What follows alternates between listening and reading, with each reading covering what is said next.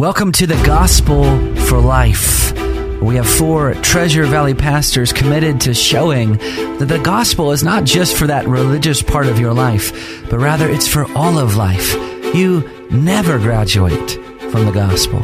I'm Josh Bales, pastor of the Well Church, here with Russell Herman, pastor at Cloverdale United Reformed Church, Phil Moran, pastor at Christ Presbyterian Church, and Jonathan Van Hoogen, pastor at Dayspring United Reformed Church. Now, if you'd like to find out more about us or catch past broadcasts or get information about our annual conference, you can find us at reformationboise.com. All right, we have been running through this article from Banner of Truth. By the way, this is one of the best publishers in the world. If you are one of those people that you want to start building your library at home, but you don't know what books are good, what books to trust, go to Banner of Truth, trust, and I would recommend pretty much any book that they have ever published because they're all good.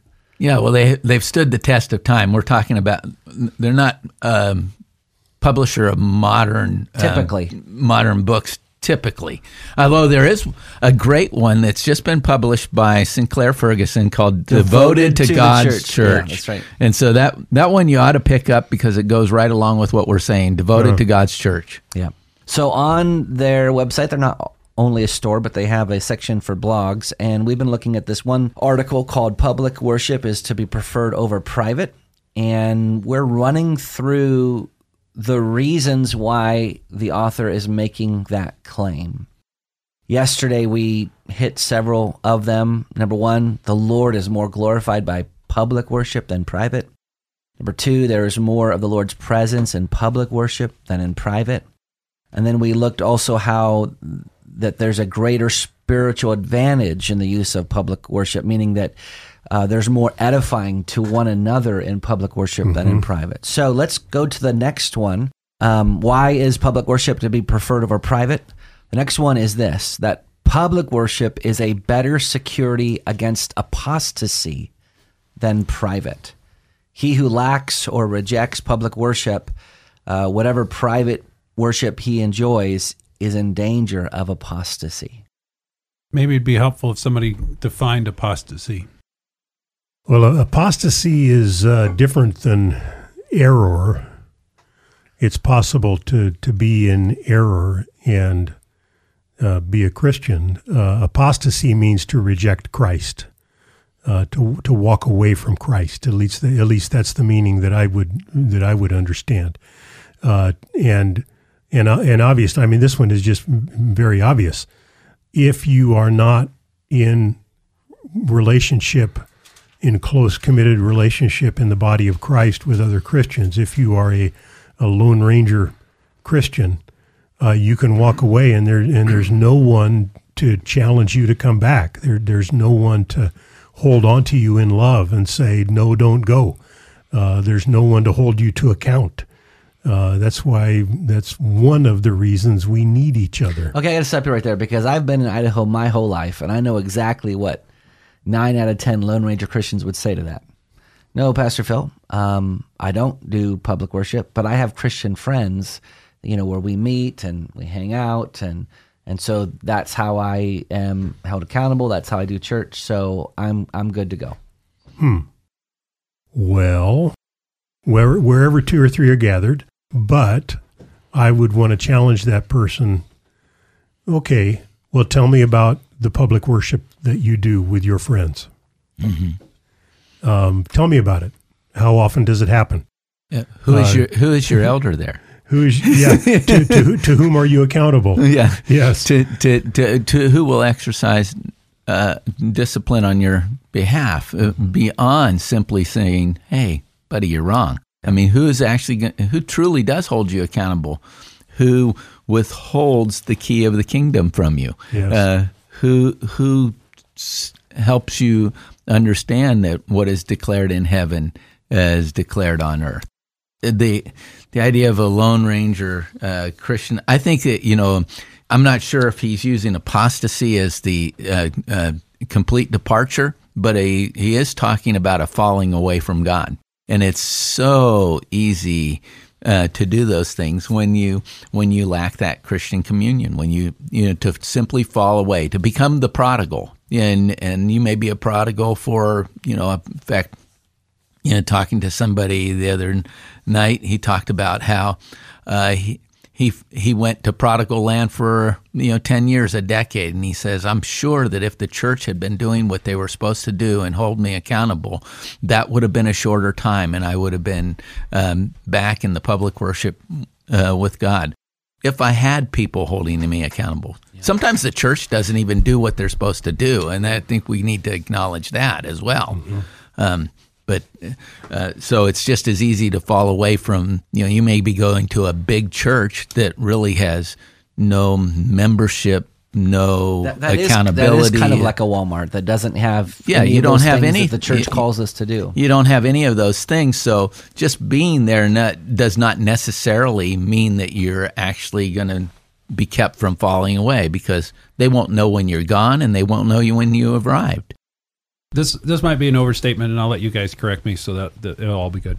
I think one of the main reasons for the writing of the book of Hebrews is to address apostasy.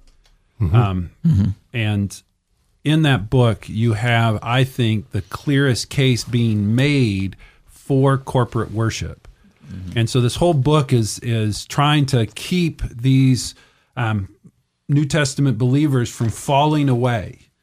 And in chapter 10, it says, let us draw near with a true heart and full assurance of faith, with a heart sprinkled clean from an evil conscience and our bodies washed with pure water. Let us hold fast the confession of our hope without wavering, for he who promised is faithful. And let us consider how to stir up one another to love and good works, not neglecting to meet together as in the habit of some, but encouraging one another, and all the more as you see the day drawing near. Mm-hmm. This is and then by the time you get to chapter 12, it's very clear that this is in the context of corporate worship, that all of this instruction is for the body of Christ. And he's saying, you're all in danger. Mm-hmm. We're each in danger of apostasy. Mm-hmm. How do we protect against it? Yes. Well, at the first part of the book, he's saying you have a high view of Christ. Christology on steroids is the first part of the book of Hebrews. But then in the second half, he's saying the other way you prevent apostasy is together. Mm-hmm. The church being the church correctly, loving and stirring one another up and promoting each other's needs and saying church is not about me, it's about us, and how am I going to strengthen and encourage my brothers and sisters in Christ and watch out for them. Mm-hmm. And so just attending church is not what the scriptures ever talk about. Yeah. That's not church. Yeah. Mm-hmm. That's a man-made idea of what church is. Yeah. Church is that you are intimately involved and connected to the people that you go to church with because you care about their souls. Mm-hmm. You can't do that on the sidelines. Yeah. Mm-hmm. And that idea of church is Americanism, not a biblical Mm-hmm. And that falling away, that apostasy, it isn't just like one day you fall away. It as you point in Hebrews talking about this, it says in Hebrews 2, therefore we must pay much closer attention to what we've heard, lest we drift away from it. It's kind of like those people that get on a floaty, in the ocean, and all of a sudden they find themselves like a mile out, mm-hmm. Because they've just fallen asleep in the sun, and they have no way of getting back. Later on in that same chapter, he talks about, for it is fitting that he, for whom and by whom all things consist, in bringing many sons to glory, should make the founder of their salvation perfect through suffering. For he who sanctifies and those who are sanctified all have one source. This is why he's not ashamed to call them brothers, saying, I will tell your name to my brothers. In the midst of the congregation, I will sing your praise. Mm-hmm. That, how do I know I'm a child of God? In the midst of everybody else, God is going to sing my praise. I'm part of the brethren, the brotherhood of Christ. Yeah. I'm sorry, as we're talking about this, one of the things that just strikes me is just, I know that there can be different ways that a person holds this view of private worship being preferred over public. But I'm sorry, but I think most of it's just arrogance. just arrogance that a person can say, no, I want to do Christianity my own way and by my own rules and without regard to other people. That's really putting yourself at the center of your own universe.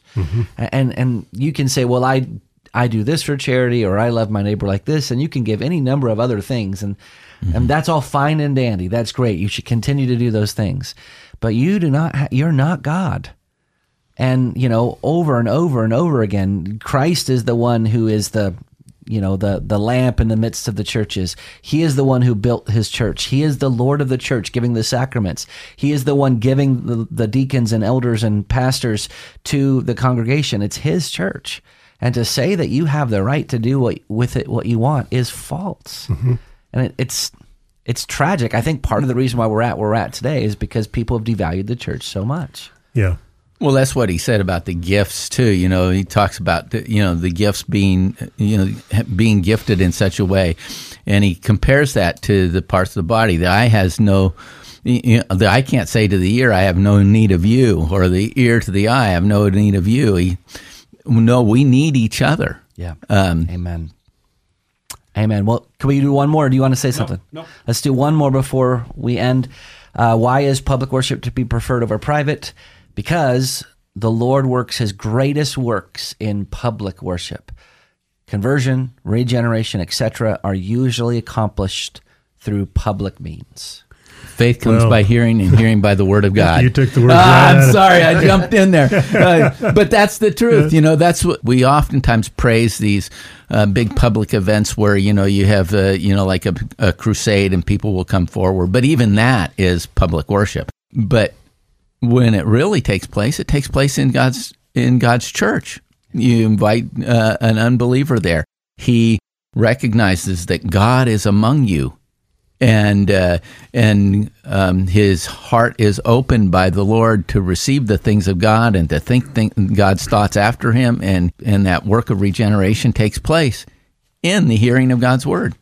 Yeah, something that we've probably all heard before is the person who says, my church is the outdoors.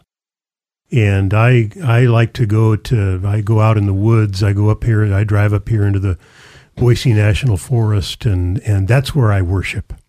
And just out there in nature and seeing the beauty of nature. Well, something that I as a pastor I've said to many people, that's wonderful, and being out in nature is a wonderful gift, and to see the beauty of God's creation can be inspiring. But a tree never said to anybody, "Take up your cross and follow me." We need the proclamation of the gospel. We need the public proclamation of the gospel. We need the public preaching of God's word. We all do, and us pastors, we need it too. We need to be preached to, and there's no substitute for it. And there's promises made to the preached word that is not made to other means. Yes. So there is a power that's present when God's word is proclaimed in purity from a pulpit that you won't find other places. And there's a work that will be accomplished in the church that God, for whatever reasons, he's all wise. I don't know why he's made those promises specifically to his preached word in a congregation, but he has. Yes. And I'm not going to downplay those or neglect those and say, well, if I have that once out of the year or 10 times out of the year, why not have it as much as you possibly could? Well, you've been listening to The Gospel for Life. If you missed any of our broadcasts, you can subscribe to our podcast, The Gospel for Life. Hope to see you next time.